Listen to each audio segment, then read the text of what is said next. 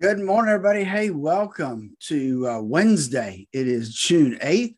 Hope you're having a great day as we get ready to see what happened yesterday in the markets and what might be happening today as we get started. Before we do that, though, let's just remember that there's a lot of things in this world that we cannot control. However, you can control your retirement portfolio because you can adjust the amount of risk that's in there. Give us a call at 863-382-0037 to schedule your core retirement design phone consultation. We make sure you're on the right track for the retirement you always dreamed of. With that, we've got Dave coming up next.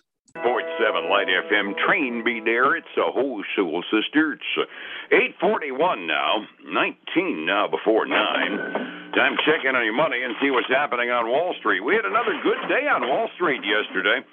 Phillip and I were kind of talking before we went on the air. Maybe the day before's green ink wasn't enough green ink for them to count it as a positive day. Yesterday, they pretty much can't argue with it. We were up pretty big. Let's check in with Phillip now and see what's going on from Statler Financial Services. Phillip Statler is on the line. Good morning, sir. How are you? Hey, good morning, Dave. I don't know how they calculate it, but to me, green's green, and that's 2 green days in a row. We haven't seen that in a while. So to me, that was good news. And the question today is, can we follow through and make it 3 days in a row? Would that be nice? It sure would be. And, given the indicators yesterday morning, we weren't expecting a green day yesterday, but we were up 264 points on the Dow, up 39 on the S&P, and up 114 on the NASDAQ. That was darn near a full percent on the S&P and the NASDAQ, so I'm definitely calling that a good day. I was always poked fun at the notion that every green day gets followed by a red one, and I was kind of thinking maybe the day before yesterday, investors were saying that looked too flat. We still need to have a green day, so we went ahead and did it, right? Yeah, exactly. So it is nice to see some decent numbers get posted. And like I said, it will be really sweet if we can follow through with a third day of green ink. I got to give you a little forewarning. It's not looking that way right now, but it didn't look that way yesterday either. And well, that was kind of what was going through my mind. Yesterday, we were kind of infected with stinking thinking, and we ended up turning it around to a pretty good day, so one never really knows, do they? Oh, no. That's the one thing you can definitely count on is you never know what the markets are going to do. They can start one way and end the other. Absolutely. We start out the day, the 7 a.m. release, because they start out early in the private sector. Just one more indication that at the very least the housing market nationally is tapping the brakes a little bit. Mortgage applications out of the Mortgage Bankers Association last week was the lowest number of new mortgage applications filed in 22 years. Down 6.5%. I keep saying on behalf of one of our real estate advertisers here, it hasn't shown up locally. I mean, 2 homes in my neighborhood sold inside of 24 hours, and one of them I know went for over the asking price, so we haven't cooled off here yet, but nationally it does look like the market is cooling off a little bit, doesn't it? It does, Dave. And so we can dig down to those numbers a little bit. And the report I have here is that applications for new homes fell 7% last week. And that was 21% lower than the same week a year ago. And then get this number. The refinance demand dropped 6% for the week. And it was down 75% from where it was a year ago, same time period. Well, the refinance, I guess I really can't be surprised by. We've had so much warning in the process. Anybody that didn't refinance by now is just going to live at the rates they've got for the moment, because we've had so many years in the 3.5% range, and I've bragged about having refinanced mine at 2.9 something. The refinance market, I think, is probably going to go on hold for a little while. Wouldn't you expect? I would think so. I mean, I can't imagine anybody with a rate over 5.5% that hasn't already refinanced, so that makes me, quiver that there's actually people out there that are still trying to refinance. Yeah, that goes through my mind. I mean, geez, we've had how many years now of abnormally low refis, one would think. A bunch of other tidbits out this morning. The one that I kind of brought to the table was a statement from the World Bank conscious. They're now saying on the World Bank level that terrible word, stagflation, risks make recession kind of hard to avoid. That's kind of a horn that we've been blowing warnings on for some time. We got that combination of inflation and supply chain issues, and it kind of leads in the direction of recessionary influence if the employment market doesn't hold up.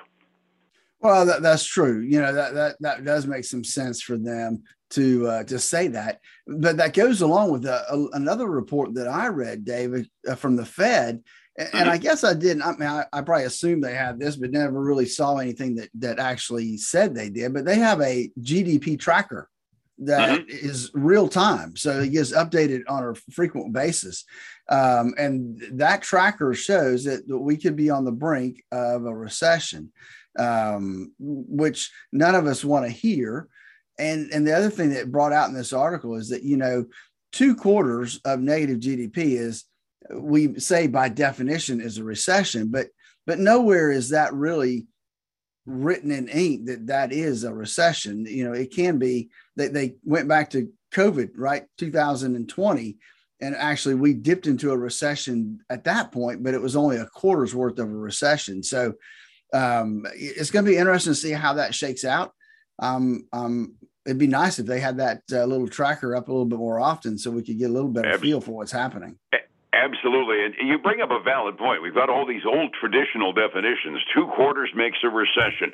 20% makes a bear market as far as indexes are concerned. I've been kind of holding forth for some time that, yes, we had obviously that 20% dip at the beginning of the COVID pandemic, but it was artificially induced and it was very short. And I've been kind of maintaining, really, that was nothing more than a very deep correction and nothing more. I know it met the definition of a bear market, but doggone it all, sometimes you got to look at the definitions and say, wait a minute here, think outside the box a little bit. We've been on a pretty consistent bear market now for a long time, if you count that as being a deep correction. And same thing as far as recessions are concerned. The definition is kind of arbitrary, and it doesn't sometimes fit the current times, does it? Yeah, that's true. Sometimes it doesn't. And we go back to what we know, and that's what we use to go forward. And so, but it is what it is at this point, and it depends on how the economists keep spinning things. And that's really what the markets are going to listen to.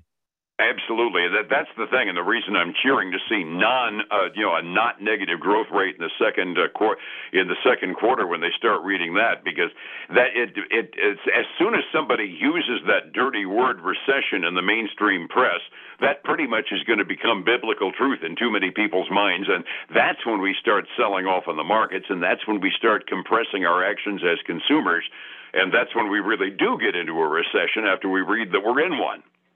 No, that's definitely true. You're right. We react to what we hear.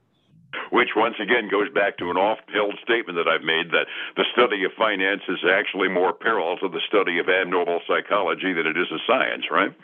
Yeah, that's true. That's absolutely. So true, hey, you got some other company tidbits out there. I was not happy to hear this because I'm not a Netflix user. Roku being bought by Netflix? I don't want my Roku box to require me to buy Netflix. They're not there yet, Dave, but evidently they are in some high-level talks to possibly sell themselves to Netflix. So that's just coming out from a Business Insider report that got published.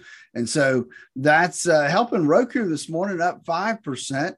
Let's see if it's helping Netflix any at all. No, it's not helping Netflix. Netflix doesn't like it. They're down 1%. So, Their shareholders are saying, get your own poop in a group before you start buying stuff, I'd imagine, right?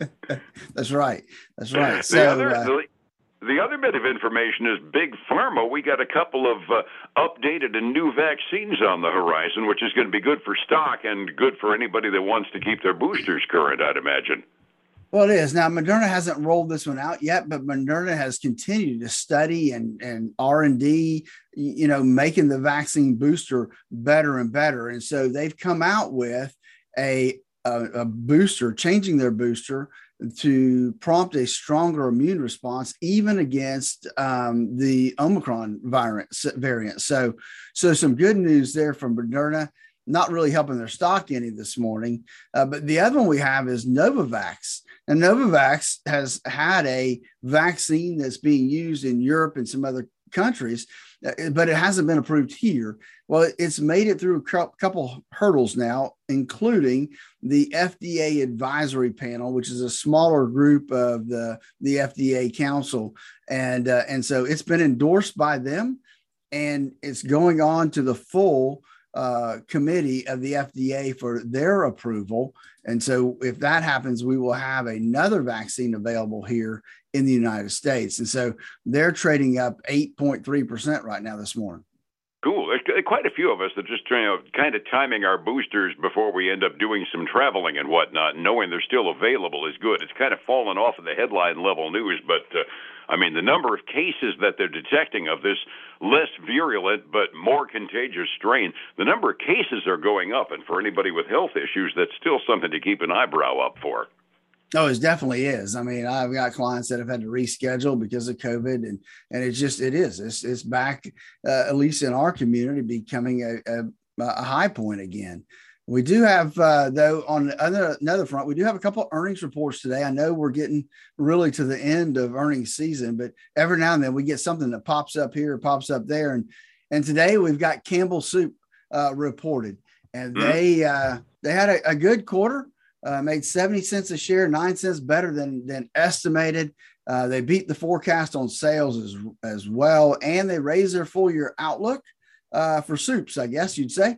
And so good news there. They're up 2.2% this morning and moving in the right direction. Given the national guidance, I would expect an economy food like soup to do fairly well, given the outlooks. Well, yeah, given what food costs are going up, right? I mean, oh yeah, some people that'll be their main meal, which is unfortunate. The other one we have, though, is kind of on the other side, right? Campbell Soup is a staple that everybody needs. Well, Thor Industries is you don't have to have it. It's recreational vehicles, but they had a good quarter as well. They came in at $6.32 a share, well above the $4.77 they were expected to make. Continue to see strong demand, sign that they're seeing some signs of improved supply chain issues. So that's some first time I've really seen that come out in a report. And that's some good news there for them. And they're trading up almost 2% this morning. Yeah, with somebody giving guidance that supply chains are getting better, that's just earth-shakingly good news across a half a dozen different industries, I'd imagine. Exactly. And hopefully it continues to half a dozen different industries. Yeah. Resetting the table for the morning. It was an up day yesterday on Wall Street. Some of those up numbers were downright impressive. 45 minutes before we opened, we kind of teased it that the numbers aren't looking quite as hopeful. How are we doing anyway? So again, we're going to start today with red ink across the board. Not as bad as yesterday morning, but the Dow is down 0.5%. The S&P 500 is down almost 0.5%. The NASDAQ 100 is down a little more than 0.4%. So everything is, I would say, solidly red. It could change, but that's where we're going to start today. Looking at the commodity side of the fence, we've got silver is down 0.6%. It's barely above $22 an ounce at $22.04. Gold's tipped up just a little bit to a little over 0.1%. Crude oil, Dave, I can't remember the last time I saw it up here, but it's up almost 1.3%. Over 120 is up to 120.94, and it's just tapping its nose on 121, Dave. Well, they just warned us at the beginning of the week that it was going to be a price bump, and I really hate it when they're right. Overseas markets, kind of like yesterday. The Asian Rim markets followed our markets from yesterday, and the European markets are following our futures. Asian Rim was generally up. A couple of really big ones, like Hong Kong, up by 2.25% at the close early this morning. Europe is looking at our futures and saying, oh, no, not again. They're off fractionally halfway through their day. This is just the climate as it is, just being able to take my eyes off my retirement portfolio and know what I've got. It's a really inviting thought. Phillip, how do I get to that point? Dave, they can give us a call at 863-382-0037 to schedule their core retirement design phone consultation. It's free. It's no obligation, but it's an area where folks can find out if they're on the right track to the retirement they always dreamed of.